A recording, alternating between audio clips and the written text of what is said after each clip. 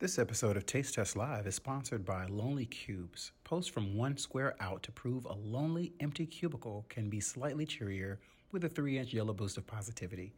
Learn more at Instagram.com/lonelycubes. This week's episode of Taste Test Live is also brought to you in part by our audio sponsor, WJCT 89.9 FM. WJCT is the NPR member public radio station in Jacksonville, Florida. The station has been on air since 1972 and airs NPR news and talk during the week and a mix of news, talk, eclectic music on the weekends. Want to help WJCT? Visit their website today at wjct.org to find out how you can be a part of community-supported public broadcasting. If you like Taste Test and you want to keep the music digestion sessions going every week and get some exclusive bonus content, stick around afterwards for details. But first, let's start the show. Have a taste.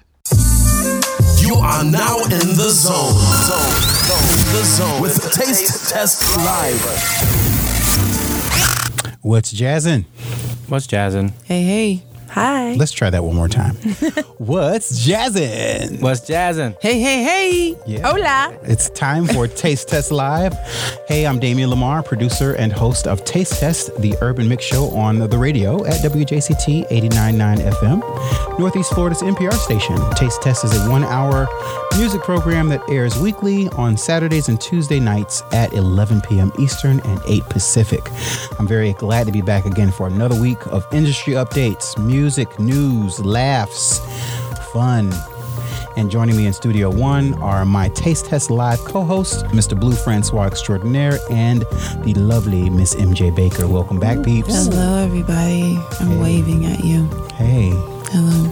How have you guys been? Great. Fabtabulous. Blue, you don't sound convincing this week. I just wish I was able to stay through the whole show at Saturday. I went to see this live guy perform. I didn't get to watch the whole show, so I'm disappointed with myself. But you did a good job this weekend, man. Thank you. You did amazing. I've picked up 3 gigs since then. Really? Oh, yeah. I mean, the vibe was nice. Thank you. Yeah, the vibe was really dope. It was really great. Yeah. Enough about me. Okay. Blue, can you tell our first-time listeners what they can expect on Taste Test Live? Yes, on this podcast, you'll hear what we call music digestion sessions, where we discuss the latest news in the music and entertainment industry each week. On Taste Test Live, we feature artist interviews, awesome backstories, and occasionally have an exclusive song from one of our guests. Yep. So it is our goal to keep our podcast subscribers happy by offering new and fresh content. And if you have a new album, single, book, movie, dance choreography piece, whatever it is, I think you need to contact us. How can they contact us, Blue? Yes, they can do that by heading over to our website at tastetest.live. Head over there to our contact page and complete the form to be a guest on our show. Yeah. I think you want to do that like ASAP because our calendar's filling up. We're already booking into July. You're not lying. So I have some exciting news. We have a guest joining us in our studio and will be part of this week's Put This in Your Mouth segment. I'm excited to welcome our guest, Kim Retegas. Yes. Yay, She's a friend, songwriter, and she's a band diva. We'll explain that a little bit later. Yes, I've got questions. Yeah. Oh, I can't wait for this. Musician to musician, woman to woman. Yes. Bring it. Oh, yeah. I'm feeling it. So Blue, what do we have on deck for Put This in Your Mouth this week? What time is it? I need... Oh, let me tell you what time it is. It is... Boom. Wait. Put this in your mouth. Wait, never mind.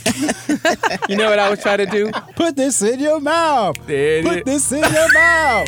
Put this. I'm actually like sample that. Chicka-lacka, Yeah. chicka-lacka, chicka-boom. Yeah. Okay. Yeah, ready? Go. Let's do that. Put this in your mouth. Put this in your mouth. Hey. Hey, chicka-lacka, chicka-lacka, chicka-boom. Hey. Mixing them up. Anyway, we good. That was fun. Yeah, that was fun.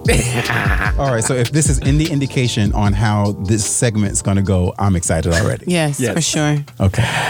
Well, a source on CNN had reported there is a big colorism debate over reports of Will Smith's new role where he would play the father to the movie for Venus Williams and, their story about, the stuff that they dealt with and just, they're being competitive and they're just going to do a movie about them. Now, the debate sparked over the color complexion difference between Serena and Venus Williams' father and Will Smith, and they felt like there's other candidates who could play the role who was a darker complexion. Now, my take on it was knowing Will Smith's, impeccable track record with his, skill and being able to deliver, and he takes on the role because, remember Muhammad Ali. Yeah. There's so many things. He done, and it's just like I didn't have a problem with it. And then if you look at, it's not that their father is that much dark. He's dark skinned, but he's just a little bit darker than me, so I didn't think it was a big deal. But again, they feel like I read reports where they felt like, him being brighter will help sell the role. Like, I don't even think that was the intentions. How y'all feel about it? Well, I don't know. Ladies, you want to chime in? I have a whole lot to say. I'm on the fence about the colorism issue. Yeah. In regards to an actor portraying somebody he or she is not, because that's the whole point. Is you're supposed to convince your audience that you are this person. However, the question comes into play is how much is the actor supposed to physically look like that person? Yeah. Right. And, in order to, you're trying to convince your audience. And, I've seen her father, and I feel like he is significantly darker than Will Smith. Right. And somebody had asked me about this if I were to play a Hispanic character. And there was a big issue when Jennifer Lopez played Selena. Yes, I remember. A lot of Mexican Americans, they were not happy with that selection. However, me as a Puerto Rican woman, she's Puerto Rican, I was very impressed with the job that she did. But I'm also very light-skinned, and I could not play Selena, I feel like, because of my skin color. I also could not play Celia Cruz. I can sing some Celia Cruz, but I can't play her because she is a black woman to the eyes. Mm-hmm. She's a black Cuban woman. Mm-hmm. So that's where the line comes into play. That's valid.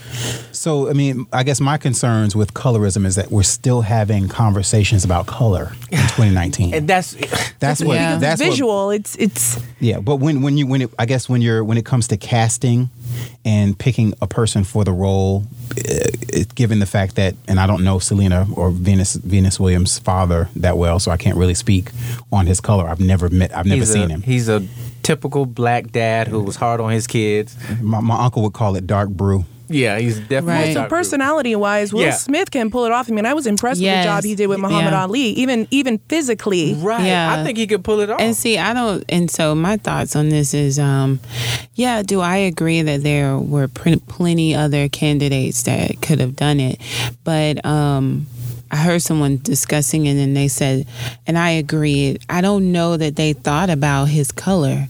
I think they thought Will Smith, because Will Smith is one of the executive producers. Oh. So his production company, which equals money, right? Mm-hmm. So his production company is one of the benefactors to getting it produced. So, I just think that he produced it, and I also think they felt like, okay, hey, here we go. We got a superstar right here. Yeah, that would help sell the movie. Right, and I think he will embody the character. Mm-hmm. I don't think his skin color had anything to do with it. Right. But then again, we think about the movie that came out a couple of years ago about Nina Simone and how what's the actress's name? Zoe. Zoe, yeah. Zoe. Who's Dominican. Yes. And so a lot of people had issues with that. So again, but I don't feel that she acted. See, she didn't embody Nina Simone. So that was my problem with the movie. Zoe Saldana. That's her name. Saldana. Exactly. Yeah. So, but I think Will Smith can embody this character. So, I just feel like sometimes we're a little bit too sensitive. Like right now, they're very, very sensitive. When the trailers before the trailer came out for the new Aladdin movie, they're pretty sensitive about him being blue. Really? Are you kidding me? Yeah, The genie? the genie. But the genie is blue. Thank you. In Say that one more time for those. But the genie is blue. Okay. Say it in thank you. Spanish. Pero el genie es azul. Yeah, it's sexy, right? Anyway, I'm gonna wrap up so we can move to the next thing. But I felt like Don Cheadle could have been a good candidate. But again, like she said, he's also contributing money to the to the movie. He's producing. I mean, he's one of the executive producers. So why not? Because he's gonna sell the movie. So anybody else, I don't think. Yeah. But I will say this before we close. Their dad is so funny. Like, just when they was like being interviewed in the early 90s, like he was cutthroat. Like they was trying to ask questions about them when they was younger. Like he was like very like candid. He was very like sharp with his words, and he didn't let anybody take advantage of his daughters. And you could tell he was he had like a Southern personality. Only person who I know who could pull off is Will Smith. This wouldn't be the first time that Hollywood has done this throughout its history anyway. Yeah, So let's talk about how many movies they make about Egypt. Right. I was thinking about that. I just want to be And where's careful. Egypt, ladies and gentlemen? where is Cleopatra's nose? That's what I want to know. Oh yeah, who they got? Who they have casted No, for because that? historically she has the bump Right. on not a very attractive nose. Who they have casted for Never it? seen it. She always has perfect nose. Elizabeth Taylor. I know Elizabeth back in the 50s and Yeah. 60s. Yeah. Mhm. Yeah, so She was known for her intelligence, yeah, her so conversation, among many things. What's next? Associated Press had said that Jaden Smith Foundation and a church they're working together to bring water to Flint, Michigan. Like, I'm trying to think, like, why hasn't it been? This has been since 2014. Like, why is it taking so long for millionaires, for people who have money, who could just easily just write it off? Like, why is it taking so long just to get clean water to Flint, Michigan? But anyway, And Jaden's only 20 years old. he's only 20 years old. Like, when I saw this, I was just like, I was happy, but then again, I was just like, if I was in a position to do it, I would have been did it. You know, like I've donated water to Red Cross. I don't think I did anything more than $50, but I've donated personally. But if I had the funds, I would have, easily. And there was a rapper who, bought bunches of water, took it up there. So I don't want to discredit anybody to help, but it took, I just don't understand why it's taking so much just to clean the water there. Like what's the problem? I think there's an infrastructure problem. It's a problem with the pipes and how it was laid. That it's a big problem, and I think this is another story for another podcast. Right, another podcast, right. Yeah. Ultimately, the government or those individuals that are in charge have no problem allocating funds elsewhere. But why spend billions of dollars on a wall? No, I don't want to get into politics, but why spend billions of dollars on a wall when you could spend like less than half of that to That's a great question. have an irrigation Great or water question. system? Great question. I don't think any of us have the answer to that. Right. Because we don't have the power, really. We can protest, we can vote, we can do all of these We things. can think right. You can, it all starts at the local level, in my opinion. Yeah. You really need to pay attention to who your local leaders are, because they're the ones that are feeding the leaders at the top. Absolutely. Right. Yeah, That's so- words to the wise, by the way. Yeah. So shouts out to Jaden Smith because they had a big lead problem. It has reached the waters and it was like making people sick. So shouts out to Jaden Smith. He's they also working with the First Baptist Missionary Church there. They're going to be teaming up to make sure they get water. And I think his mother and Will Smith also is part of that as well. So they said that they're going to be distributing over 5 million bottles of water to residents there. So shouts out to him. Yeah, absolutely. It's good to see young people Yeah. trying to make a difference. Yeah. Yeah, I like that. Yeah. So That makes me really happy about the future. Me too. I want to introduce something that we haven't talked about. We mentioned it, but we haven't talked about it. But I want to. News.com Australia reported that Leaving Neverland had omitted some details about the Michael Jackson case, which was the FBI not only interviewing Michael Jackson back in the 1980s, but also investigating him. And the charges, the allegations, all that had been dropped, and it was sealed. So the records were expunged. They was expunged, but no, I'm just saying, like, you know, they opened an investigation. They launched one of the people that was in the leaving. I don't want to get into detail, but one of the people that's in the movie, because I haven't watched it.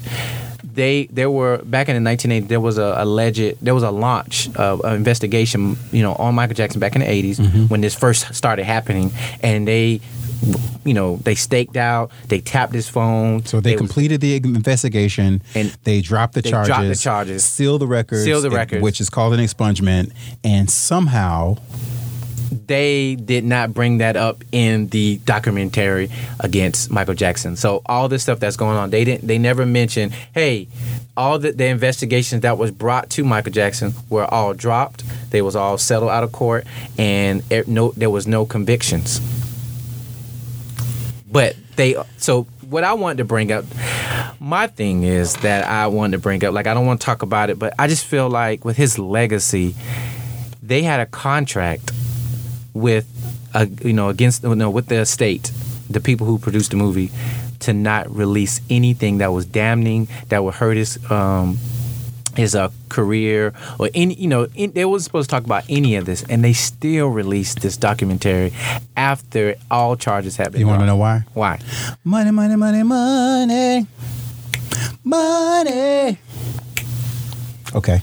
But here's the thing I have a problem with, and I respect me being from Haiti. I have African roots. I respect my black culture, but I also have to respect European culture, because no matter how many people are being accused or convicted of rape or taken advantage of, like, I don't never see anybody in a predominantly white culture, damn their own or attack their own. Like, they don't do that. If something happened, it's swept under the rug or it's a secret. Of course, I'm not, saying that's okay, but that's a very stereotypical statement, though. Huh? It's a stereotypical statement. What you mean? It's a stereotype. What you mean? What are you saying? Explain. That you don't know any of basically you're saying the black culture has the crab mentality and we have a problem with. Oh, no, I apologize. No. Okay. What I'm saying is that I feel like if somebody, like for instance,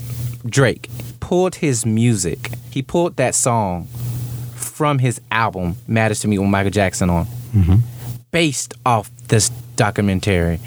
I don't want to mention R. Kelly, but thanks for mentioning R. Kelly. He's being affected. No matter, that's his livelihood. They pull his music. Any of our black icons or anything, we immediately, no matter if it's proven guilty in court or not, we immediately attacked, talk about, joke, and immediately bring attention and awareness to it immediately. Like if they was to expose, Donald Trump, like with the whole Stormy Daniels thing, they have proof that he paid people to say, hey, shut up. Yeah, we did something. We did this. Hey, shut up. Leave it alone. So if people around Donald Trump, because Donald Trump is, he's exempt from the law. Like he's what do you call it? What's the word I'm looking for? He is, I can't think of the word. But anyway, he can't be charged. If they do have proof, they can't charge him right now while he's president. He's good. Right. So everybody around him have to take the fall. But if he paid for a prostitute, did whatever while he was married, or if he done things while he was in office, like okay, hey, he's a president, forget about it. But if it was Barack Obama, it would have been totally different. They would have attacked him. He probably would have been removed from president, from being a president. You know what I'm saying? So all I'm saying is that I do have a respect for other cultures protecting their icons, but us black culture, I think we quickly attack and then we. I don't agree. Okay. Go ahead. Yeah. I don't agree that we quickly attack, because when this investigation started in the 80s, people didn't turn their back on Michael Jackson. Right. People protected him. I think same thing with R. Kelly, and with other people. But I think the season that we're in is one of people saying we can no longer just be okay with it because you're at this level, and, I get what Drake is doing, because even if Drake personally may say, I think this is BS, I don't believe it, he's considering his overall brand. Absolutely. And saying, as a businessman, Right. I have to pull. I don't want to pull it, but I got to, because I have to protect the overall brand. But personally, he may feel, hey, I'm with Mike, but I can't afford to make this, to make it seem like I'm on, on his side or whatever like that. I mean, even the fact of Oprah saying, I'm not attacking Michael Jackson, I'm looking at the bigger picture and other people who have been in these positions and who have been taken advantage of, and because Oprah doesn't know the truth. Right. She really doesn't, but she's going in there, her reasoning is, hey, what if this has really happened to other people? Let's give it a bigger scope. Yeah, let's push the envelope a little bit and have him address what these accusers are saying. Right. Yeah, definitely. There's power in numbers. Why are there so many women coming forth doing this? Right. In the case of Michael Jackson, current subject, why are so many people still saying this went on? Right. Now, let's look at the law for a second. Right. The records were expunged. Mm-hmm. The case was dropped. Right. The man is dead. Right. Why are we still talking about this? Right. Now, obviously people's lives were still affected, right? Right. Okay. Mm-hmm. They're growing up and they're still being affected by what may have happened, because I don't know. Yeah. We don't know what happened. But when is enough enough? Right. When do we say, okay, that happened. It's bad that it happened. Michael Jackson has already paid his price once in the court of law, and now he is not here to defend himself, and yet we keep defaming his name. Right. When are we going to say, okay, he did this, bad on Michael Jackson, we walk away from Michael Jackson? There's a really good quote in one of my favorite movies. It's by it's called Merlin. Years ago, Merlin was on, and I forget this. I think Sam Neill is the actor that played Merlin. Yeah. And Queen Mab is this evil sister. Her sister is the queen in the lake, right? Mm-hmm. And she was a Merlin's friend.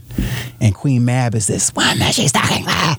She's talking like this, And she's threatening him, and he said to her, "You can't hurt us anymore." You know what happened? He says, "You know what happens to legends? They become forgotten." Yeah, they become. And they said, wow. Queen Mab, he turned and said to her, "We all forget you." Everybody turned their back and they walked out. And guess what happened to her? She disappeared. Wow. So we can do that. We still have that power to say, guess what? We can all say R. Kelly, Michael Jackson, all these other accusers. We could all say, guess what? We're not giving you any more media attention. We're not talking about you anymore. We know what's done. We're done talking about it. Right. Let me ask you this. And you're not a legend anymore. We forget you. Let me ask you this. Do you feel sympathetic that he didn't have a childhood? He wasn't able to live like a normal child? Because I think at the age of 5, he was singing the Six, so he had the group. Do you feel like he kind of connect to younger children to like relive those moments? To his innocence? I'm not a psychologist by any means. I wouldn't be surprised if he was a victim. Right. When you look at the history of children in Hollywood, and these things are coming out now with the whole Me Too movement, it's triggering that PTSD, and that's probably why these people are speaking, even though they're speaking of the dead. Whether it's true or not, something has triggered them to come out. Right. And this is the environment we're in. We're in the I've had enough, and I don't care how long ago this happened. It happened, and I'm still suffering. Right. And so that's why it's being exacerbated. Right. And it's coming back to me. And that's what's happening. So I've always felt like, after what I heard about Corey Haim and Corey Feldman, what they went through on the Lucas set, Corey Haim specifically. Yeah, I heard that, yeah. So disturbing. What happened to these female child actresses? I would not be surprised if Michael Jackson was a victim himself. Right. And I do believe that one of the victims' father, who committed suicide, did say that he was a victim. He was a victim of child abuse when, so when he became an adult and supposedly dealing with this, if it had really happened, it would have been something that was eerily normal to him. Right. And this is what people don't think about in regards to PTSD, is the changes that happen to you mentally as you grow. Wow. Yeah. That's good.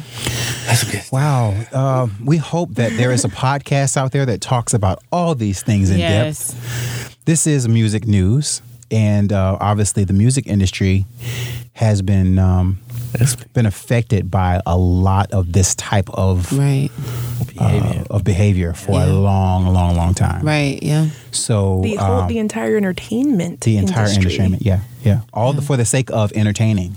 Yes. Well, and you know what? Here's the thing. If we, take it on a deeper level, entertainment is seductive.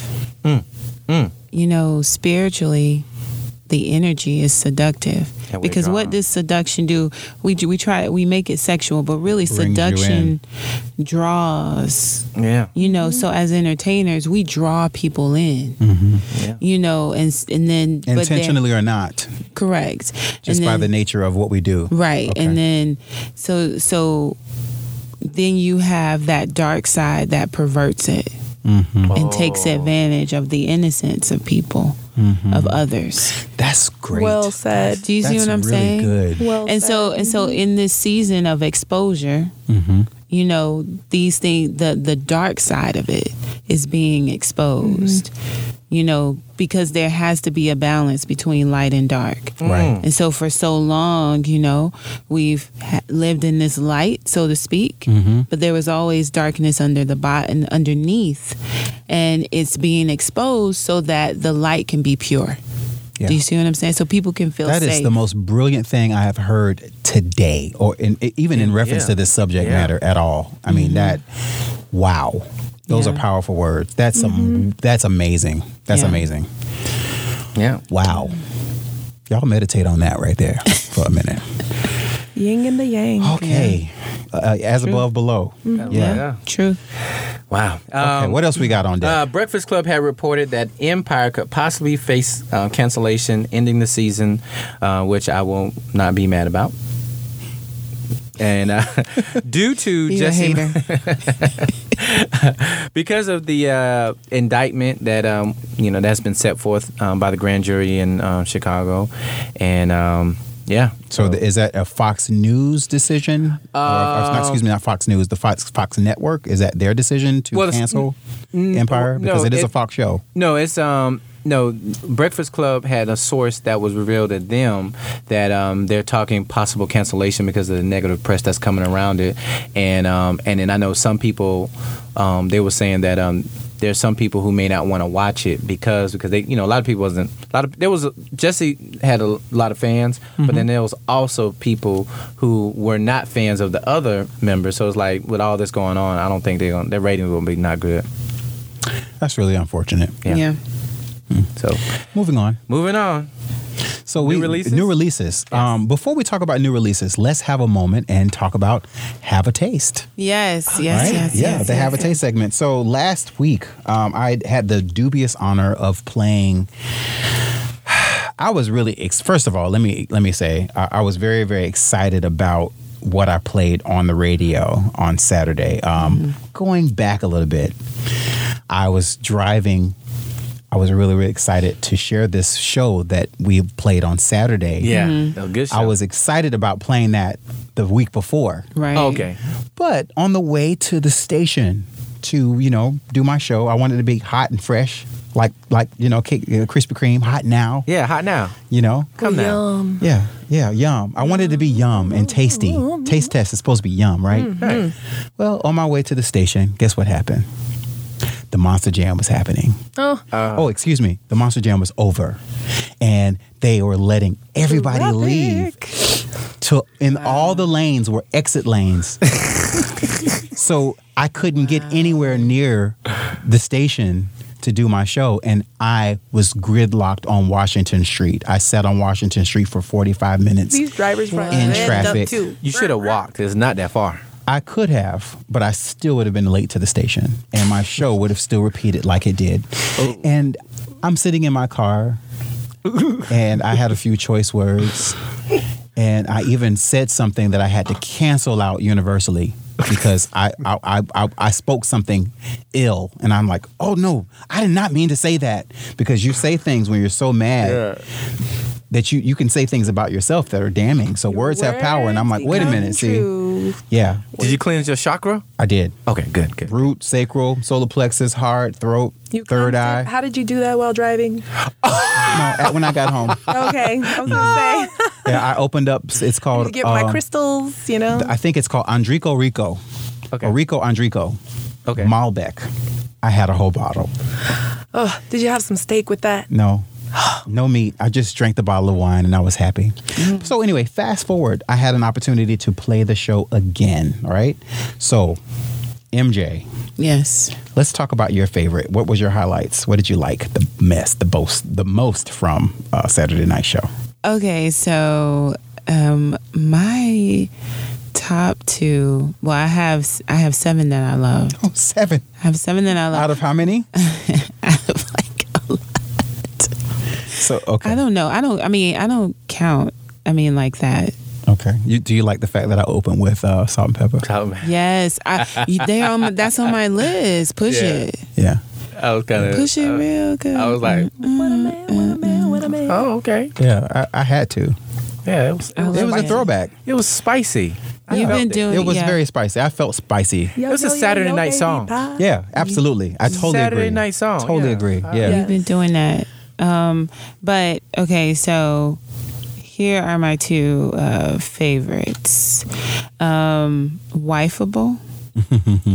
Masego. Yes. And Omar Xavier. Yeah. Yeah. That's demo number 3, by the way. Loved it. Uh-huh. And Ginger Me Slowly.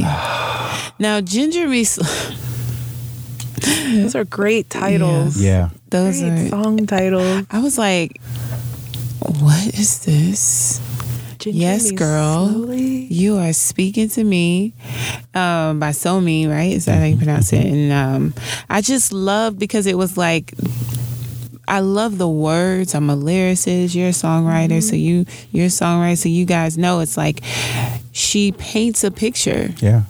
and she's talking to her partner or whomever, maybe a prospect, and she's just like, this is how I like it. Yep. Not sexual, she's just speaking Just in general. Just in general, bring me flower, ginger me with flowers, ginger, it's just so like, Yeah. I loved it. Yeah. Yeah. Yeah. Yeah. So my favorites, I had on this particular show, I got a chance to, I was contacted by the management of a 10-year-old rapper, Wow. Young King Jai. Yes, that was good. He's based out of Virginia. He's played in North Carolina, D.C., Maryland area, basically that area. And his song was "I'ma Be a Boss." Yes. He's 10, and he's a clean rapper that sounds exactly like what the industry, but doesn't use any profanity. And he talks about what 10-year-olds talk about: being Right. bullied, getting their grades, growing up. He has a song called "I'ma Get the Bag." Yeah, I like Yeah, it. like he understands about that bag, right? Yeah. So it was my honor to play this 10-year-old rapper on Yeah. Taste Test. It was dope. I was excited about that. And then one of my other favorite songs, of course, was "Like Really." If you heard that by Odyssey. Odyssey is this producer I'm actually working with right now. I have some exciting news that I'll be sharing toward the end of the podcast. Yeah. His song was called "Like Really." Listen to the words. Go back, listen to "Like Really" by Odyssey. Oddisee, right? Okay. And then, of course, 2 more, and I'll move on. Losing Interest by B Slade. Yes. B Slade. Thanks for the Yes. drop, B Slade, all the way out on the West Shouts Coast. Yeah, B Slade was formerly known as Tone. He was a gospel artist that Okay. danced like Janet Jackson and can sing like crazy. Still can sing. Yeah. And he just put an album out. This song, the chorus is "I'm losing interest and it's all your fault." Right. You ever been in a relationship where this person is not rising to the occasion and you begin to lose interest Yes. and you blame them? It's your fault. I wrote You're not several interested. songs with that theme. Right. Right. You know, so it's really interesting. And then one other cool thing I had an opportunity to play is the sophomore album called Our Thing by Larry Wilson. Oh, yeah. Yeah, we know Larry. Thanks to Yeah. Blue Francois for introducing me to Larry Wilson Yeah. years ago. I'm Larry going to see him this weekend play in Atlanta. Of course you are. I want to go, Yeah. but I have to work Saturday Yeah. or Sunday. So I played his song called Afrocentric on that album. That is a fantastic jazz album. Y'all got to get it. and Listen to it, man. Oh, my goodness. I'm telling you, it's Grammy worthy. Yeah. Yeah.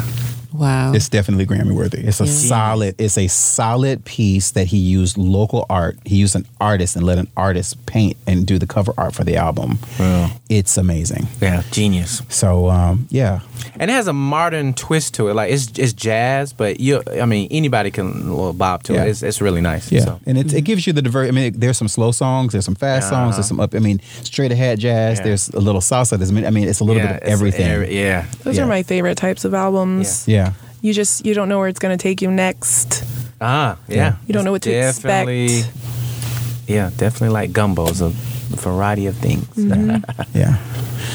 So that was it for Have a Taste and new releases. Any new releases? So I just heard Carlos Santana's album. Well, it's an EP actually. And by this summer, so he only released like 3 tracks, and it's called Finding Mona Lisa. Is it In Search of In Mona Search Lisa. of Mona Lisa. Okay, I think Finding Mona Lisa was a movie. In Search of Mona Lisa, and he actually was inspired. He saw the Mona Lisa for the first time. So, I mean, this guy's been in the music industry for over 50 years. And, for a long time, he's probably been able to go wherever he wants in the world. And he's in his 70s, I think. Yeah. And he's seeing the Mona Lisa for the first time. Yeah. And it inspired this album. And it's very mystical.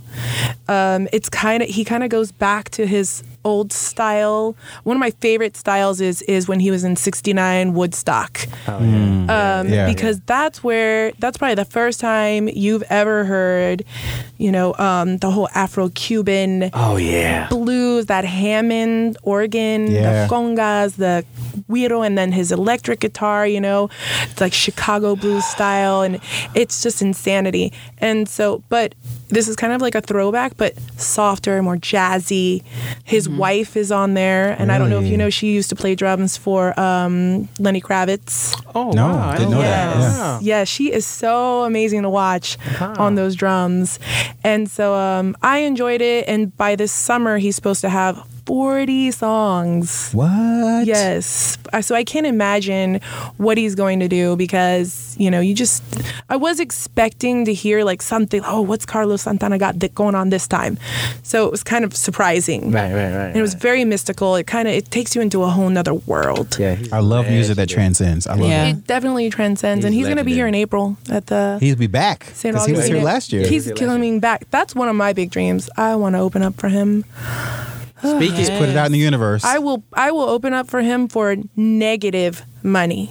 No Just money. so those exposure bucks. You'll do it for the exposure Not bucks. even exposure. I don't care. Just to yeah. Just to do it. just to be in his energy.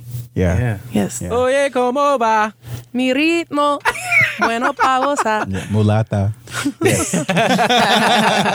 There we go. Mulata, I think everybody knows that Everybody song. knows exactly. Speaking of which, did you hear for Hispanic Heritage Month, I actually had an opportunity to actually play an entire themed Hispanic show.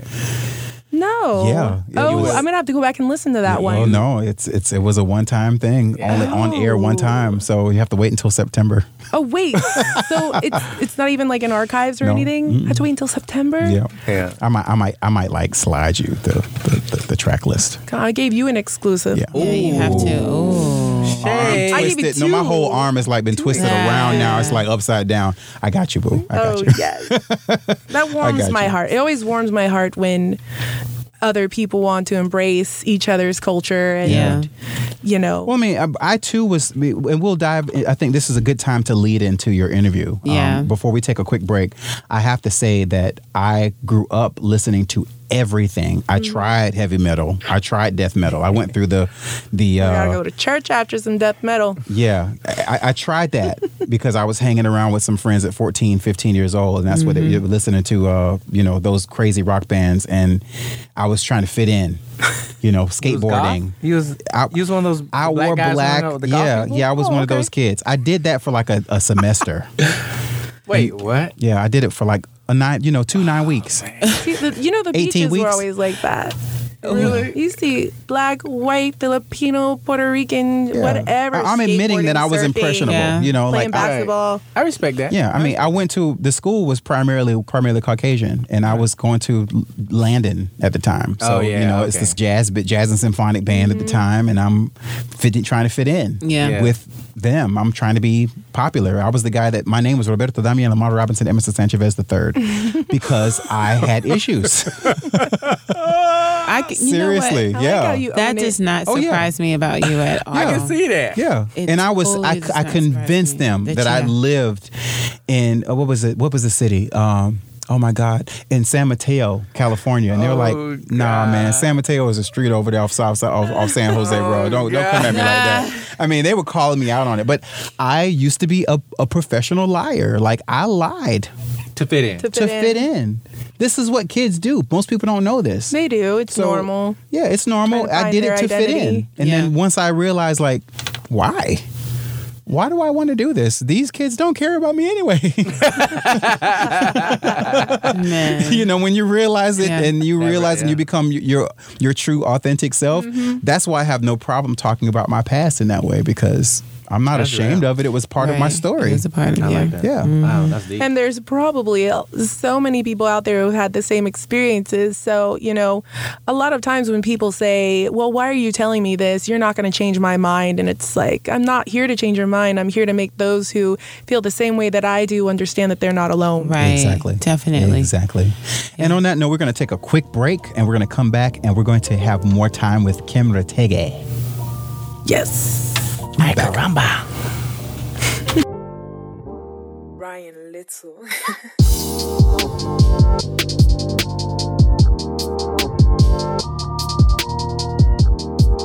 And we're back. Welcome back to Taste Test Live. I'm Damian Lamar with my co-host Blue Francois and the MJ flesh. Baker. Hello. Guess what, guys? What's up? We're back and it's time to speak to Kim Retege. Yes. Let me take a quick moment for those of you guys who do not know who she is. Kim Retege is a leader. Is a lead singer. Let me try that again. This is when I edit my own show. Okay. Yeah. Kim Retege is a lead singer for Kim Retege and the Black Cat Bones, which includes musical director Bernard Johnson, Kent McKinney, Elon Martinez, Tish Lopez, Alexander Hernandez, Diego Herrada Ventura, and Luis Ocasio. She's a graduate of University of Florida with a bachelor's in mass communication and a minor in education. Before she turned into a Gator, she attended the University of Mississippi on a full scholarship where she studied opera, classical music, piano, and music theory. She is the top 3 winner of the 2018 Folio Magazine Annual Best of Edition, a semifinalist winner of the 2017 International Blues Challenge, Memphis, Tennessee, and the 2016 Jazz IBC winner and the 2015 Jack's Idol winner. The Black Cat Bones are currently wrapping up their LP titled No More Lettuce, produced by Christopher Flowers, and I'm so excited to have Kim Retege Yay. here Hey, guys. again. Yes. Welcome. Yes. So, gosh, what a rap sheet. Okay, I'm just going to say it like this. The Folio along, but Mama Blue and Britt Westcott. Yeah. That was some Oh, yeah. fierce. Yeah. MJ Baker Yes. was one of the top So guess what? 5. Guess what? I'm gonna brag a little Fierce bit because singers. the managing director of Hemming Park, Friends of Hemming Park that I work with, had this wonderful, brilliant idea to get all of you guys on the stage at the same time. That would have been nice. That would have Right? been great. That was the second annual Get Downtown event that happened in February. So I'm super, super excited to have witnessed all of you on stage in your element. Not one of you are alike. You guys don't sound alike. You're completely different. Sure. But you represent this melange of Jacksonville, Yes. this melting pot of diversity and girl power. Yes. Yeah. For sure. Yeah. So you're a winner. Thank you. Yeah, you are. So are you, MJ. Oh, thank you. She's so modest. So how does that make you feel? Like, I mean, tell me a little bit about your growing up. What was it like? What made you sing the way you sing? What made you want to be a singer? Well, it's so funny because I didn't know I was a singer, but in church, that's where I started singing, like most singers. I didn't know that. Yes, I started in the Catholic church. But interestingly enough, because of my father's business, he had a very diverse group of employees. So one of his things was to go to their churches. So we would be going to Black churches, synagogues, Wiccans. I don't know. We were going everywhere. Not the Wicked. Way to go, Dad. Go, Dad. He was just very big into, being that village and Fellowshipping and experiencing that and exposing us to that as well. So, but I was that kid that was running around in church, bothering everybody. And my mom was in the choir and she was, I'm going to take this kid and I'm going to bring her up here so I can keep my hand on her shoulder. And she did that. And I just started singing. I was 3 years old and I started harmonizing. That was the thing that caught her ear. And she was like, wow. And at first it was a big controversy to have a 3-year-old up there on stage with the choir singing because they were just very serious. You know how church choirs are. Yeah. They were just very serious about their group. And then finally they just let it go. They're like, okay, we can either let her run around in church and bother everyone, or she can be up here and sing with us. And Which you were more at home up there. oh yeah, I remember it. You don't have a lot of memories of your toddlerhood, but that's one I remember is singing, just and harmonizing. The harmonizing was a big thing for me. That's really hard for a lot of people to do, though. It is. To harmonize. You would Yes. be surprised at, you have these amazing singers and they cannot harmonize to save their life. So was that, I mean, obviously it's in your blood. We know that. Was there someone in your family that influenced you to be a performer and to sing? Oh, yeah. I mean, I come from a family of what we call presentas, very dramatic people. So my father was a musician. My mother was a singer. And my great uncle in Puerto Rico, he was famous Ibaro singer, which is blues and country. And my Uncle Frank toured with like Celia Cruz and Tito Puente. He was a conguero. And it's in my family history. It's in my everybody roots. had a chance to spend some time with you and impart a little bit of that. Oh, yes, definitely. Via their stories. My uncle was on American Bandstand. I think it was 1969. Wow. But of course, with the Hispanic artists, it's really weird. Most of them are so archived that you cannot find them. You can find Elvis any old day, but you can't find these old boogaloo bands, and that's what that type of music was called. When my uncle moved from the salsa world into the boogaloo world, which is Latin soul. That's what that is. So, yeah. That's amazing. So it's in your roots. So growing up, from 3 until you really got serious and you kind of really knew what you were doing, what was that like? You mean when I knew what I was doing or when I was comfortable with what I was doing? Okay, when you were comfortable, yeah. So I would say I didn't become comfortable with my voice until 20 years later.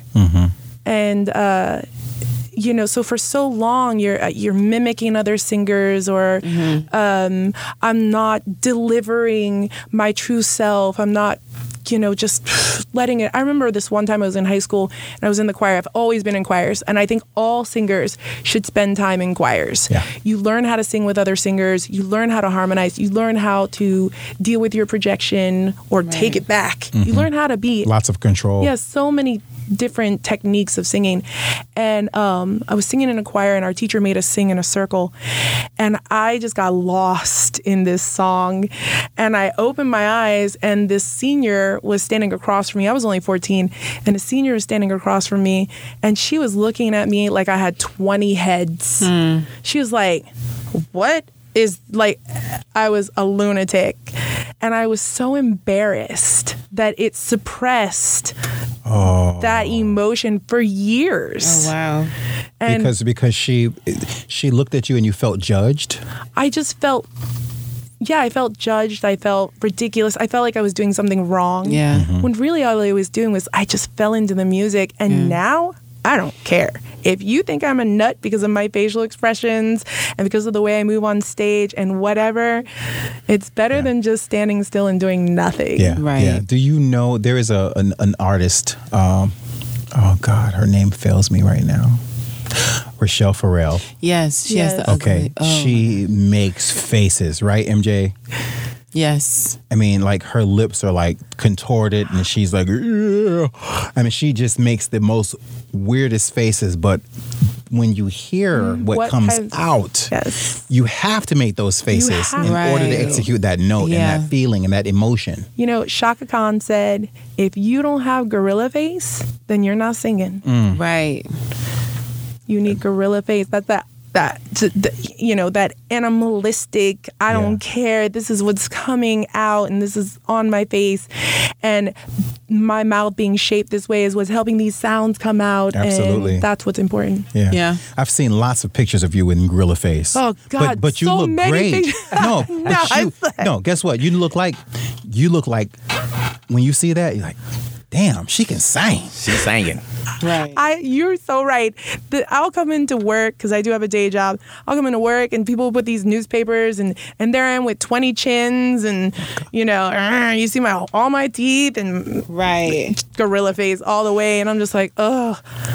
But when they There think it is about that again. performance and why you're in print, right?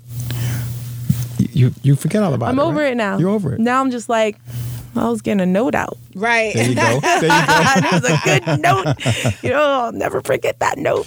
I was tearing it up. Yep. That's a good. So when did you start Kim Rodriguez and the Black Cat Bones? I started Kim Rodriguez and the Black Cat Bones about, and I'm saying my name in the English version. He's actually saying it in the Spanish version.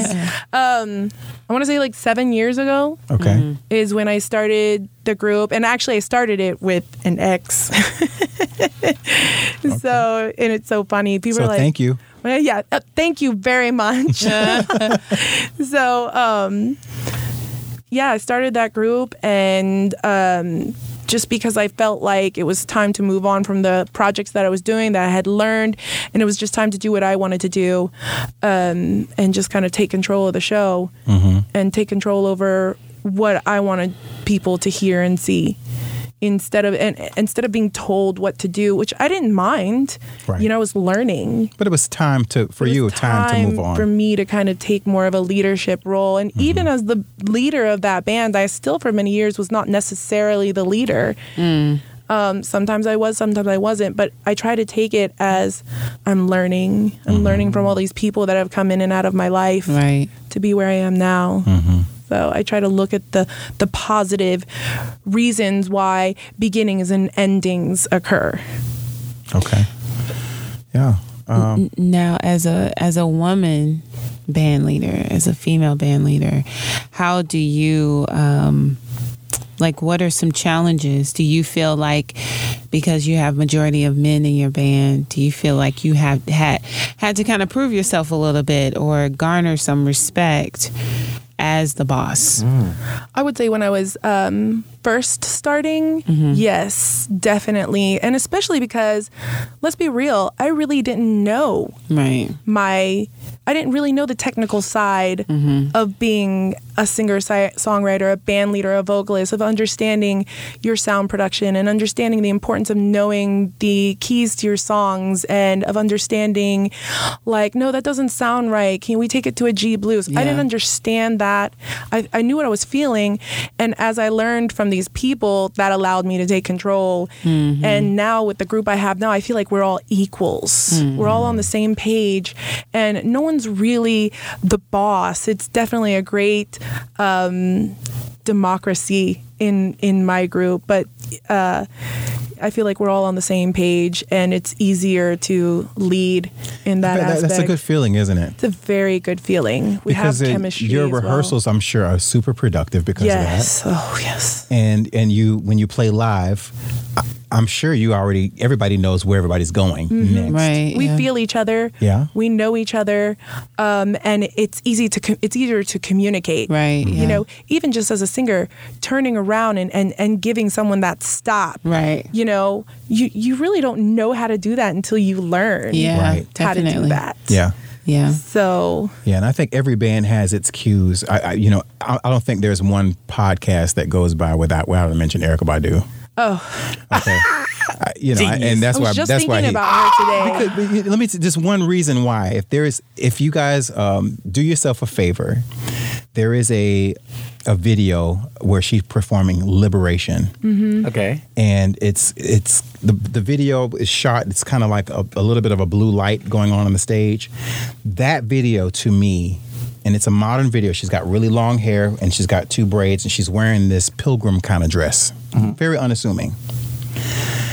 She's performing, and that video to me captures her essence of what I've seen live. The several times I've seen her perform, they've captured it in that video. Yes. But you'll notice in the song, she's walking around. She walks to the back of the band. She's communicating with her band. To the unassuming eye, yes, you wouldn't know she's giving cues about the next song, the next few songs. Most people don't know those things, but when you have a relationship like you have with your band, it just comes naturally, and most people don't catch those things out of the audience. Yeah. So they don't. They think it's part of the choreography or something, and that in itself is very liberating to have that power and that confidence. Even when you're playing, I jump up and sing with a lot of bands that I have never rehearsed with, or we only do gigs, we don't have rehearsals, and even that comes in handy to. To me, it's a powerful feeling to go and throw up a cue or a signal, and they follow you and they know what you want. Right. Yeah. And, because for the longest time, I didn't do that. You're just standing there with your back to the band. Yeah, me too. Yeah. You're like, why didn't they stop? Yeah. I felt it stop. Well, now I tell you. Now you do this? I tell you. That's a really good lead in to my next question. This is my final question, and I think Blue and MJ have a few more questions because I have so many questions for you. I have a racy question too. Ooh, yeah. Okay, so like racy. Speaking of bands, and because I called you a band diva earlier, right? Band diva. I had the privilege of, I had heard you in Hemming Park before, thanks to Christina, who introduced me to you. Thank you, Christina. Thank you, Christina. And then I saw you. I was invited to come to to the Blue Jay listening room, and there was the Bay Kings band was performing, and I think you guys were doing a showcase for people that were interested in booking the band for weddings. Now, the Bay Kings band, correct me if I'm wrong, has about 20 members. Locally. Yes. So it's like a local chapter. I think actually they have more. I want to say they have over 100, but 20 active. It's amazing. The top. So I'm going to try to describe this to you guys. Okay. I get there. The Blue Jay listening room is it's in Jacksonville Beach. Yeah, I've been there. You get there, it's upstairs, and it's a very small place. Right. Not a big stage. Some decent lighting. There was an entire horn section. I think about 4 or 5 piece horn section. There were 2 guitarists. There was a bass. There's a drum, and then 3 vocalists interchangeably. Actually, 4 vocalists that night interchangeably sang different songs. And the drummer is singing. And the drummer singing. Yes. Wow. So you got a lot for. I was sitting there with a glass of wine, and I'm taking all this in and going, where? Like, this is. Where am I? Eat a brownie weed. Dude, it was amazing. Music overload. Yeah, and so Kim gets up to the mic and she sings Etta James At Last. Oh, wow. And laid it out. I have it. I have the video. I know she did. Which one? Yeah. At last. Oh, At Last. At Last. So guess what I'm doing? I'd rather go blind too. I love She did. that one. Yeah. So for all of my Patreon subscribers, I'm going to release that. Oh, Yeah, it's Wow. exquisite. So yeah, I love that. that's my favorite live performance, and you just nailed it. You nailed it. Wow, that's a great compliment because that's an amazing song. It's Yeah. just a historical song. She made it look effortless. Of course, you had gorilla face too. Gorilla. I'm sure. No pretty on. The only thing that's pretty on that stage is I don't even know my dress Yeah, and your hair. and my hair. Yeah. Yeah. You have pretty teeth too. Thank you. Yes. Pretty You ready for this question? I'm ready. Oh, you know what? Etta James was. I heard Etta James had a problem with Beyonce playing her for her. She did. biopic. She had a problem with Beyonce playing That's crazy. her Cad- in Cadillac Cadillac Records. Records. Yeah. Yeah. She was so, not. I wonder if she was just hating though. I don't Yeah. mean to speak ill of the dead, but Yeah. I like the job that Beyonce did. Yeah. She did good. Thought so. she did good, and Etta is my girl, so Yeah, I know all she's about a her beast. life. Yeah. So I wanted to ask you a question, and you know what? He refreshed. I remember like the write Folio Weekly. I see a lot of. I haven't seen you perform, but I've seen a lot of writings and postings about you. Like because I follow Blue Jay Records. I mean Blue Jay Sing the Room. Mm-hmm. So I've seen like pictures of you and stuff like that already. Now, what I wanted to ask you real quick. Nervous. How do you feel about culture appropriation? Like Bruno Mars, he's of course they he resonate with black culture on a worldly level, and then you got Justin Timberlake, and then you have Jessica. Wait, what's her name? Jennifer Lopez doing the Motown. Yeah, like how do you feel about? Oh my gosh, that was going to be my talked about this. question for her. No, well, Whoa. my thing is, I just wanted to talk about culture. Leave that question. I just want to talk about culture appropriation. Like, Yeah. how do you feel? Like for instance, like what I'm trying to ask is, how do you feel about someone robbing someone of their talent because they identify with a class of people? Like Bruno Mars. To me, I love him. Like I don't care what. Like if he was Chinese and he sang and performed like that, I don't care where he from. I'm not gonna get mad because he's trying to act black. I'm still confused about that. You know what I'm saying? You have to understand that in our world today, everything is mixed up. Right. People in our generation, we have grown up in a world where we are familiar with each other's cultures. Right. And we're comfortable with each other's cultures and each other's food. And we're comfortable with hearing different languages. I mean, when I hear people complain about bilingualism in the United States, it is a certain generation that's doing it, and it's not ours. Right. And so to hear someone like Bruno Mars, who's half Filipino, half Yeah. Puerto Rican, Hawaiian and something. and do soul, R&B, funk. Yeah. All he's doing is the American music that he grew up with and Right. is perfectly comfortable with, and is taking that and making it his own.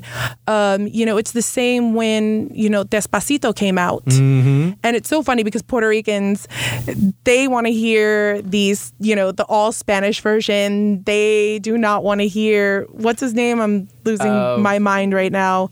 Bieber. They don't want to hear Bieber, Justin. But I love love the Justin Bieber version. We have Yeah. Haitian Despacito. See, I'm gonna have to go listen to it. It's like And a Creole version, but it's like a merengue. You know, like we do merengue in Haiti. right. Oh, like dance hall music. Yeah. Yeah. Dance hall is famous for taking American music and turning it into, Yeah. the Bahamian dance hall. Right. Yeah. And I know so much about dance hall because when I was in college, we used to hang out at this club in Orlando called Jamaican Me Crazy. And it was nothing but Jamaicans and they love some Puerto Rican girls and it was just fun. We had fun. Yeah.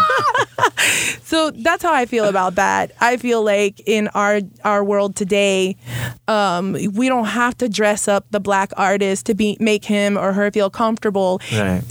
to the white audience. I feel like we're already comfortable with that, and nobody should be offended with experiencing each other's cultures. Great answer. Amazing. This is, let Yeah, me tell that you, was great. I have to, I'm going to compliment the ladies today. Right? They're dropping this knowledge and this wisdom and this common sense. It's a level of needed. common sense that you just don't hear often. Yeah. So Maturity. I'm going to go back and listen to this again. Yeah. Because of course, I mix this all down and I'm going to hear it 50 million times, but I'm probably going to capture your words in print because and quote you because That- you said something, MJ, that was earlier, and your question, how you answered Blue's question, Kim, was Yeah. Yeah.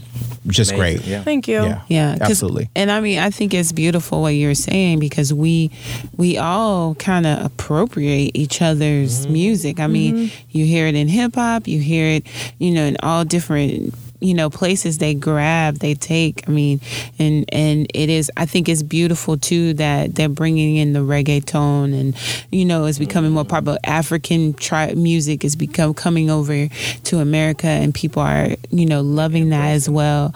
And like to kind of piggyback off of what he was saying, because you made a statement on Facebook after the Grammys. Yes, I did. When everybody was Me and talking my big about. mouth. Everybody was talking about Jennifer Lopez. And I'm going to say, personally, you know what? Jennifer Lopez is an amazing entertainer. I just, vocally, I had an issue. I agree with you. Vocally, I had an issue. Like, and I'm not brown nosing, but if you were singing Motown, I would, you know what I'm saying? Because you have the chops for it. No, Dang. but what I'm saying is vocally, you have the Thank chops you. for it. So that was my issue. I felt like it was more, it wasn't for on. I felt like it was to make it pretty. You know what I'm saying? And to me, Motown wasn't pretty. It was gritty. It was raw. It was, even if they were smiling, whatever, it was still gritty. I mean, when you hear them talk about we all rode on a school bus together to get where, to get to these auditoriums and to sing, the Temptations and all these different people that traveled together. So, I mean, you made this statement, and then I remember reading the comments and, and just kind of seeing how people reacted to you.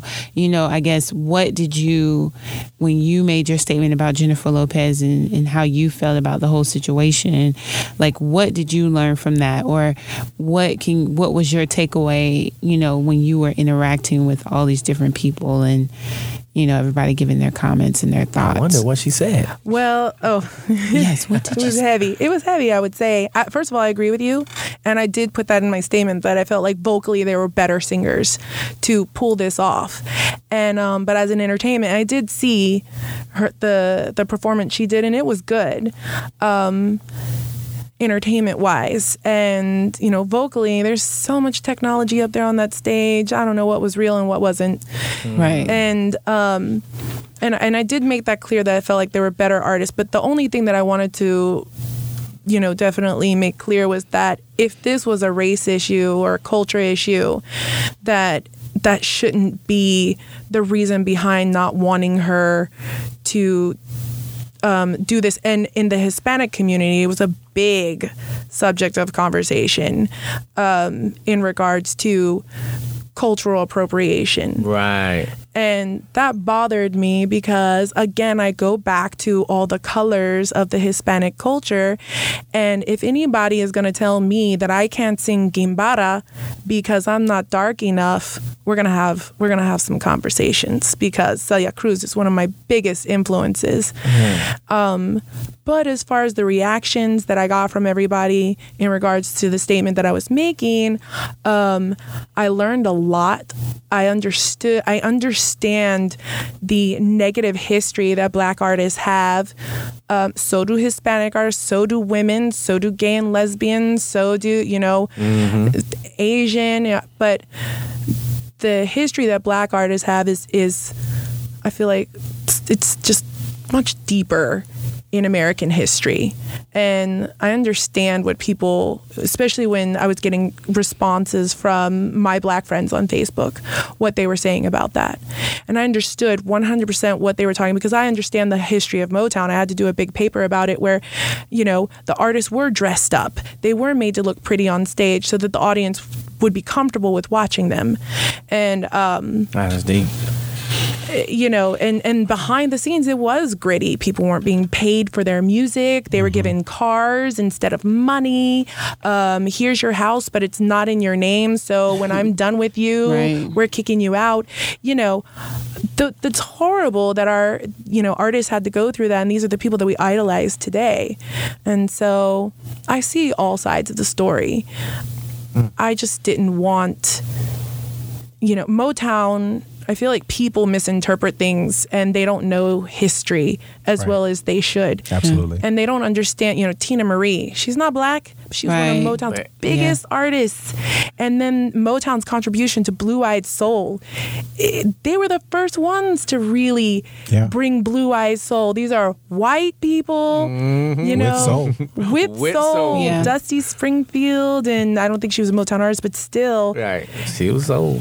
Because also look at the evolution of the voice, of vocals. Black women were known to come out and they had these big attitude voices. They were telling you a story. They were telling you how it is. They were telling you how you felt. Where white women, they had to come out very demure and sweet and pure. And there came a time where all women, like Janis Joplin and Dusty Springfield, were able to just come out themselves and say, this is me and I'm mad and I'm going to sing about it just like Aretha did last night. And I have gorilla face. And I'm going to have gorilla face while doing it. And No More Pretty. Listen, Janis Joplin was famous for No More Pretty. Definitely. Yeah. She let you have it on stage. I adore it. Yeah. Well, speaking of So I don't know how you feel about that answer, but it's great. I feel like you did it. Speaking of No More Things, No More Lettuce. Yes. No More Lettuce. Oh my gosh, I love that song. So what is we're gonna play that, but set it up for us.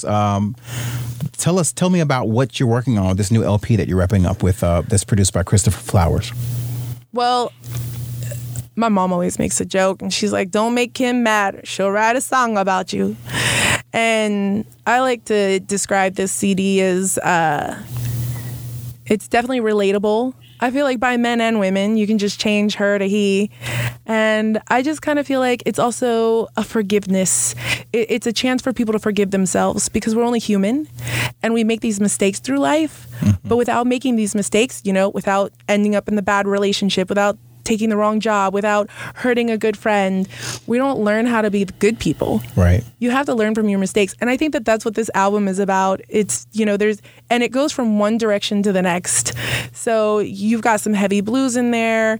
You've got some jump. You've got the Afro-Cuban, what we call jungle music in No Agase, which means don't drown yourself in a glass of water. My grandmother used to tell me that, don't make a mountain out of molehill. And then you have Let's Just Love Each Other, which is about breakup, sex, breakup, sex, and I feel like it's a chance for people when they listen to it, they can relate. And No More Lettuce, that's about loving yourself. Yeah. In so many different ways. You can take it as literal as, I am not a little woman. Right. Never have been. Even when I was skinny, I was still chunky. And, I started with, well, you liked me like this when you met me and now you want me to change. Famous last words from pretty much every woman on the planet. Right. So that's what that's about. It's like, I'm not going to eat lettuce for anybody but me. Right. You know, this is who I am. This is what I have. And you can, interpret that in many ways. So that's how I feel about that album. I feel like it's a conversation. And I feel like it has different emotions. And, everyone can relate. Okay.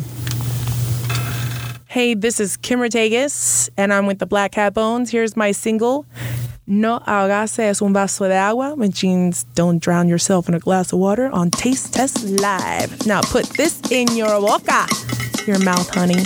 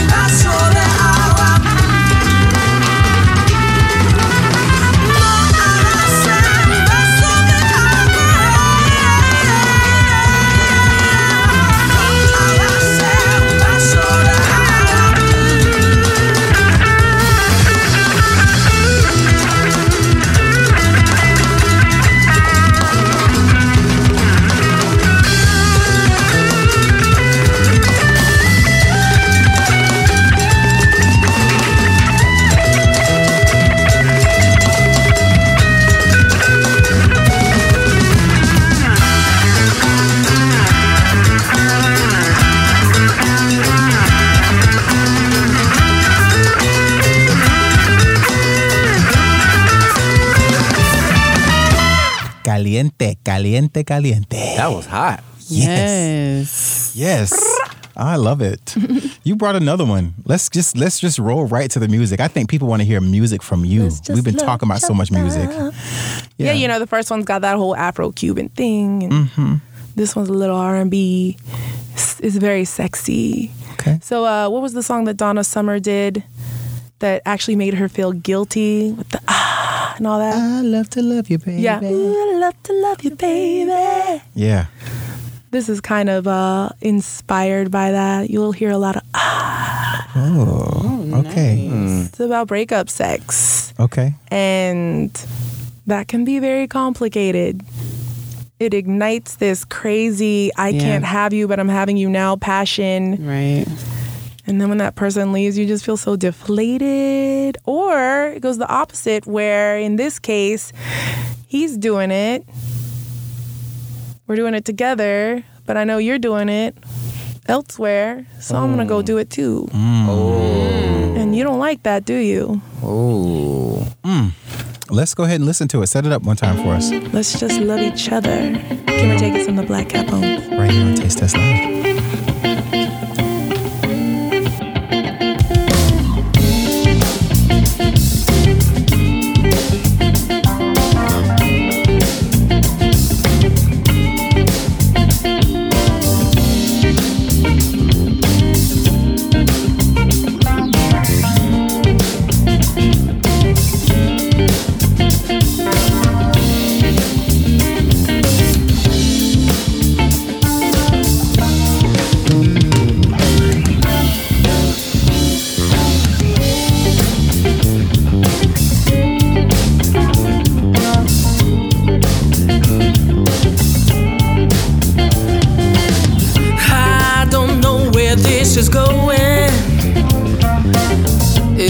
Just midnight games anymore.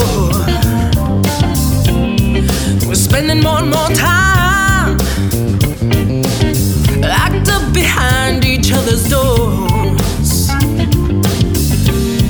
If you're gonna keep playing these games, then let's play them all together.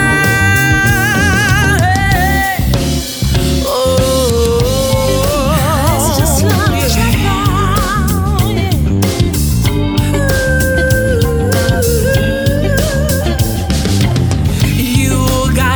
And I got mine. You know I can do it too. But we both know that it feels so wrong. It feels so wrong. 'Cause we're back in each other's arms. And this right where we belong. You and I. If you're gonna keep loving this way, then let's just love each other.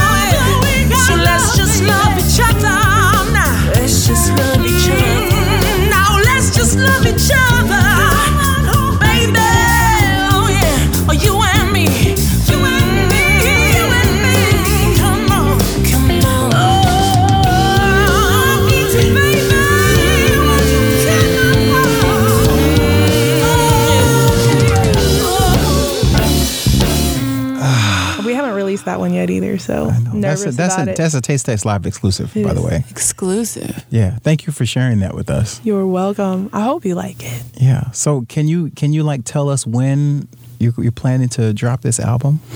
Oh my gosh. Can I tell you a confession? Sure. We've been working on this album for 4 years. Well, that's good. That's good. And it's I'm trying just to like let it happen, and it's hard though. It's expensive and it's hard. Right. But I'm hoping by this summer, because our goal is to enter it into the 2020 Blues, the BMAs, which is under the Grammys, as emerging artists. So, we did the IBC, the International Blues Challenge, and we actually they have a new category of contemporary world music, which is what we fall under because of the whole Afro-Cuban, Ibaro, Boogaloo style that's in there. So we're really excited about that the blues world is evolving finally. Again. Yeah. I say there's been several different evolutions of it, I think. I say finally because they're really putting women in the forefront of blues. Okay. Blues has always been a man's world. I got you. I'm with you. Okay. So women are on the forefront, and they're also accepting the fact that blues does not just come out of the cotton fields of Mississippi. It does not just come out of the underground clubs of Chicago. That it's a regional experience, which, in my opinion, tributes to everything we've been talking about tonight. What is the American way? What is the culture? Who's allowed to do what? Inappropriation, etc. Wow, this has been the most insightful, in-depth, thought-provoking, moving interview that we've had in a minute. Thank you. Music transcends. So I want to thank you for coming by and spending this time with us. But take a quick moment and plug yourself. Tell people where they can find you on social media. Well, you can find me on Facebook. We can stalk each other. We also have a website. It's KIMBCB, as in Kim Black Cat Bones. And so it's kimbcb.com. We're also on Spotify. 3 of our singles off the upcoming album, which will be titled No More Lettuce, is on there. Apple, Amazon, all those great music sites where you can get your music. And finally, Taste Test Live. Yes. It's a first listen right here. It is a first listen. Yeah. Well, thank you so much, Kim. This has been exquisite. Thank you, Damien. Thank you, MJ. Yeah. Amazing singer. Thank you, Blue. Yes. And good luck to you guys. Yeah, thank you. Thank you. So, Blue, let's go ahead and wrap things up. Can you tell us what's next? If you like what you heard, please follow us on social media on Facebook, Instagram, and Twitter at Taste Test Radio. And head over to www.tastetest.live where you can find all of our old episodes and hear past guest interviews. Taste Test Live is a fully syndicated podcast and is on podcast services or wherever you listen to your podcast. That's right. I'm going to take a quick announcement. I mentioned that I had a special announcement. Oh, yeah. I have Yes. several. Go ahead. Okay. The first announcement is that next week we have Mr. Devin Way Wow. in Orlando 28 Woods. Really? Yes. Yay. Yeah. He's That's my drummer. major. That's 28 right. is my 28. That's yeah. major, yeah. And following Ebony Payne. Ooh. Ebony Payne English. Finally. And she'll be talking about next month in Jacksonville. It's going to be Jack's Poetry Month, an event that is put on by Hope at Hand. And they're partnering with Hemming Park to do a full month of poetry. And I'm so excited to have her on. That's the first time I ever heard you was do a spoken word. I never heard you sit. The first time I heard you was doing spoken word, not singing. MJ. Really? Oh, Yes. yes, Poetry. MJ. Yeah. It was impressive. I was like, oh. Yeah, there's some spoken word on her Feel Something album I and have on the that most album, recent by the album way. as well. Feel something. Mm-hmm. I love that. Yeah. Yeah. Spoken word. So is yeah, a beautiful to art. poetry. I mean, Yeah. poetry. I think poetry and music are a really good combination. Yeah. And I can't wait to talk to Ebony about that as well. Lyrics so. without music is poetry. Music without lyrics is instrumentals. Put them together and you get a song. Yeah. Yeah. So I have an announcement. Yes. It is official. I have a release date. What? for my next single. What? Yeah, and it's going to be worldwide with a video. Ooh, what? Ooh, video. I like that. Do not put no signs on there and don't get nobody lost. You know what? okay. Don't do that. Yeah, I won't be doing the Solange. Don't do that. But on April 12th, I'll be releasing my first single with my new band, and the song is called Waiting. Oh, man. It's 11 years old. It was written by Cheryl Ross, and it is so poignant. And I believe we'll talk about more about Jacksonville when you hear the single. So April 12th, it's on a Friday. I'll be dropping it everywhere. It's going to be worldwide. It's called Waiting. Congratulations. Thank you. That's awesome. Yeah, and the track is produced by Odyssey. Oh, nice. So I hope you guys enjoy. Yes. I can't wait. I'm excited. I think Jacksonville has an amazing local scene. Yeah. Something and to be I do my recognized. best we do our best to make sure we bring all these wonderful Oh, artists we appreciate it. right here. We need Yeah. people like you Yeah. to help expose us, bring us out there. That's right. You need to be exposed. You do. Thank you. Yeah. But people need to know about you. Yeah, And definitely. I think there's a lot of there's a lot of camaraderie here because in times that we've seen all the interviews that we've had, all the different guests we've had, there's been what I call overlapping circles of influence, where a lot of our circles overlap. I'm having Orlando 28 and Devin Way in, but they've worked with MJ, and Right. I'm not having them because they've worked with MJ, but on their own merit alone, they're working on working with other artists, but they're Right. also doing some amazing things as well. So We hopefully, all work well together in this city, a lot of us. yeah, collaboration is key. Yeah. Philip Pan, who was on your show recently, he's on my CD. So. I can see that. Of course. Wow. I can see that. Yes. Yeah, That's genius. I love it. He came in and he just did his thing. I didn't tell him what to do. He just did Yeah, it. he looked like a genius. He is a genius. Yeah, he really is. He really That's is. awesome. And he's got his hand there. He's doing mariachi. He's doing Yeah. He's doing bluegrass. Yep. He's doing Rock. He did rock for a minute. Yeah. And and if you look at him, you would not No, see you would him not in these see different that, yeah. genres. That's why you can't, and I'll say this really loud and clear, you cannot judge a book by its cover. No, Definitely not. You can't. You cannot. cannot. As a matter of fact, No. don't.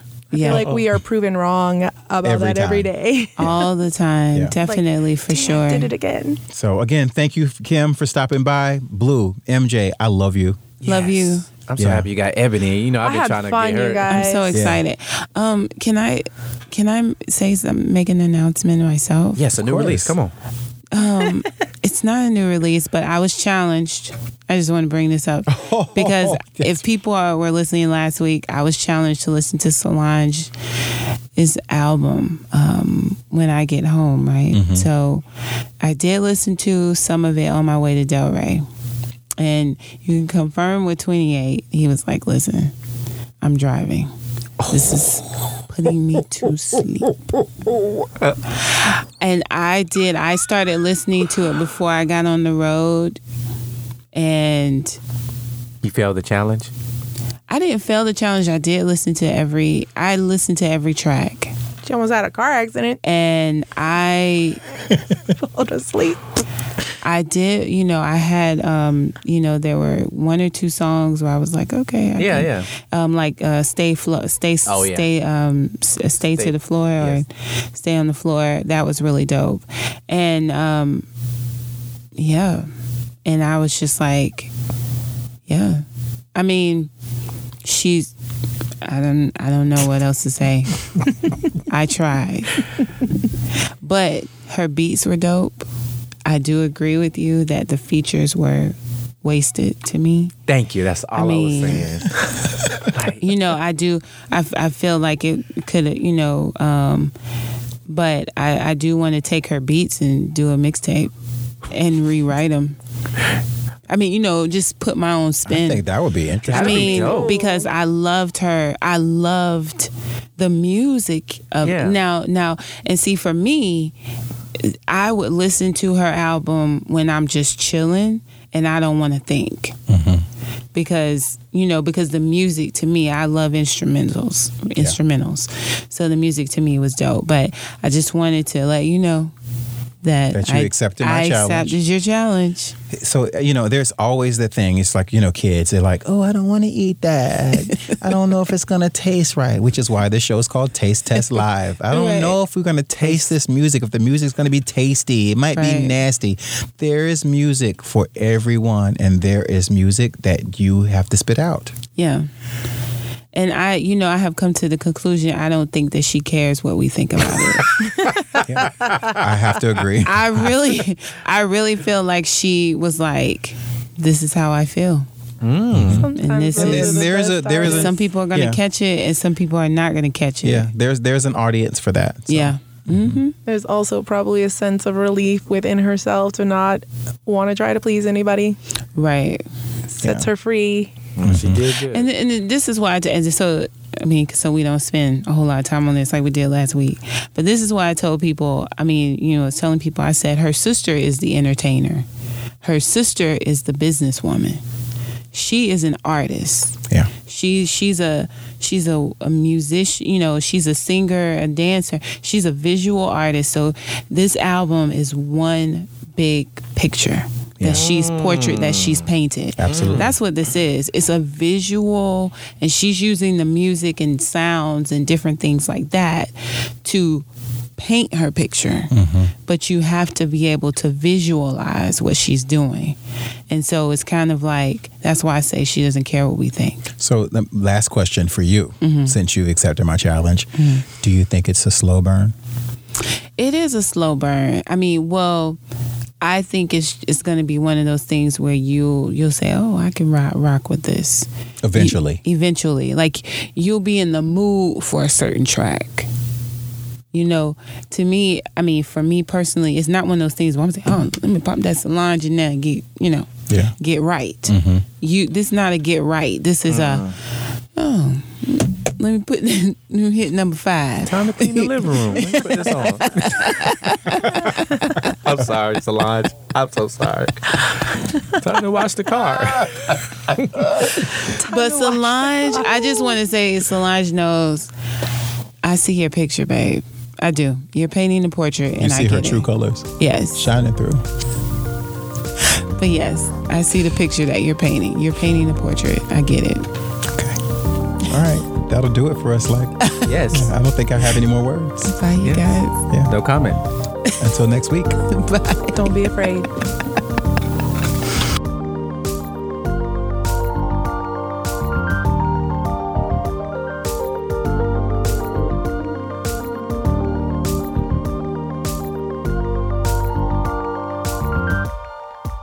Taste Test Live is supported by listeners like you. If you enjoy the show and want to make sure I can keep making it at this rate, then head over to tastetest.live and click the button that says Patreon. There you can learn how you can help and get some perks for your support. If you're unable to support Taste Test Live financially, then share the show. Tell your friends about it and subscribe to our podcast on your favorite podcast service. I really enjoy sharing this podcast with you and producing it every week. Thank you so much for listening.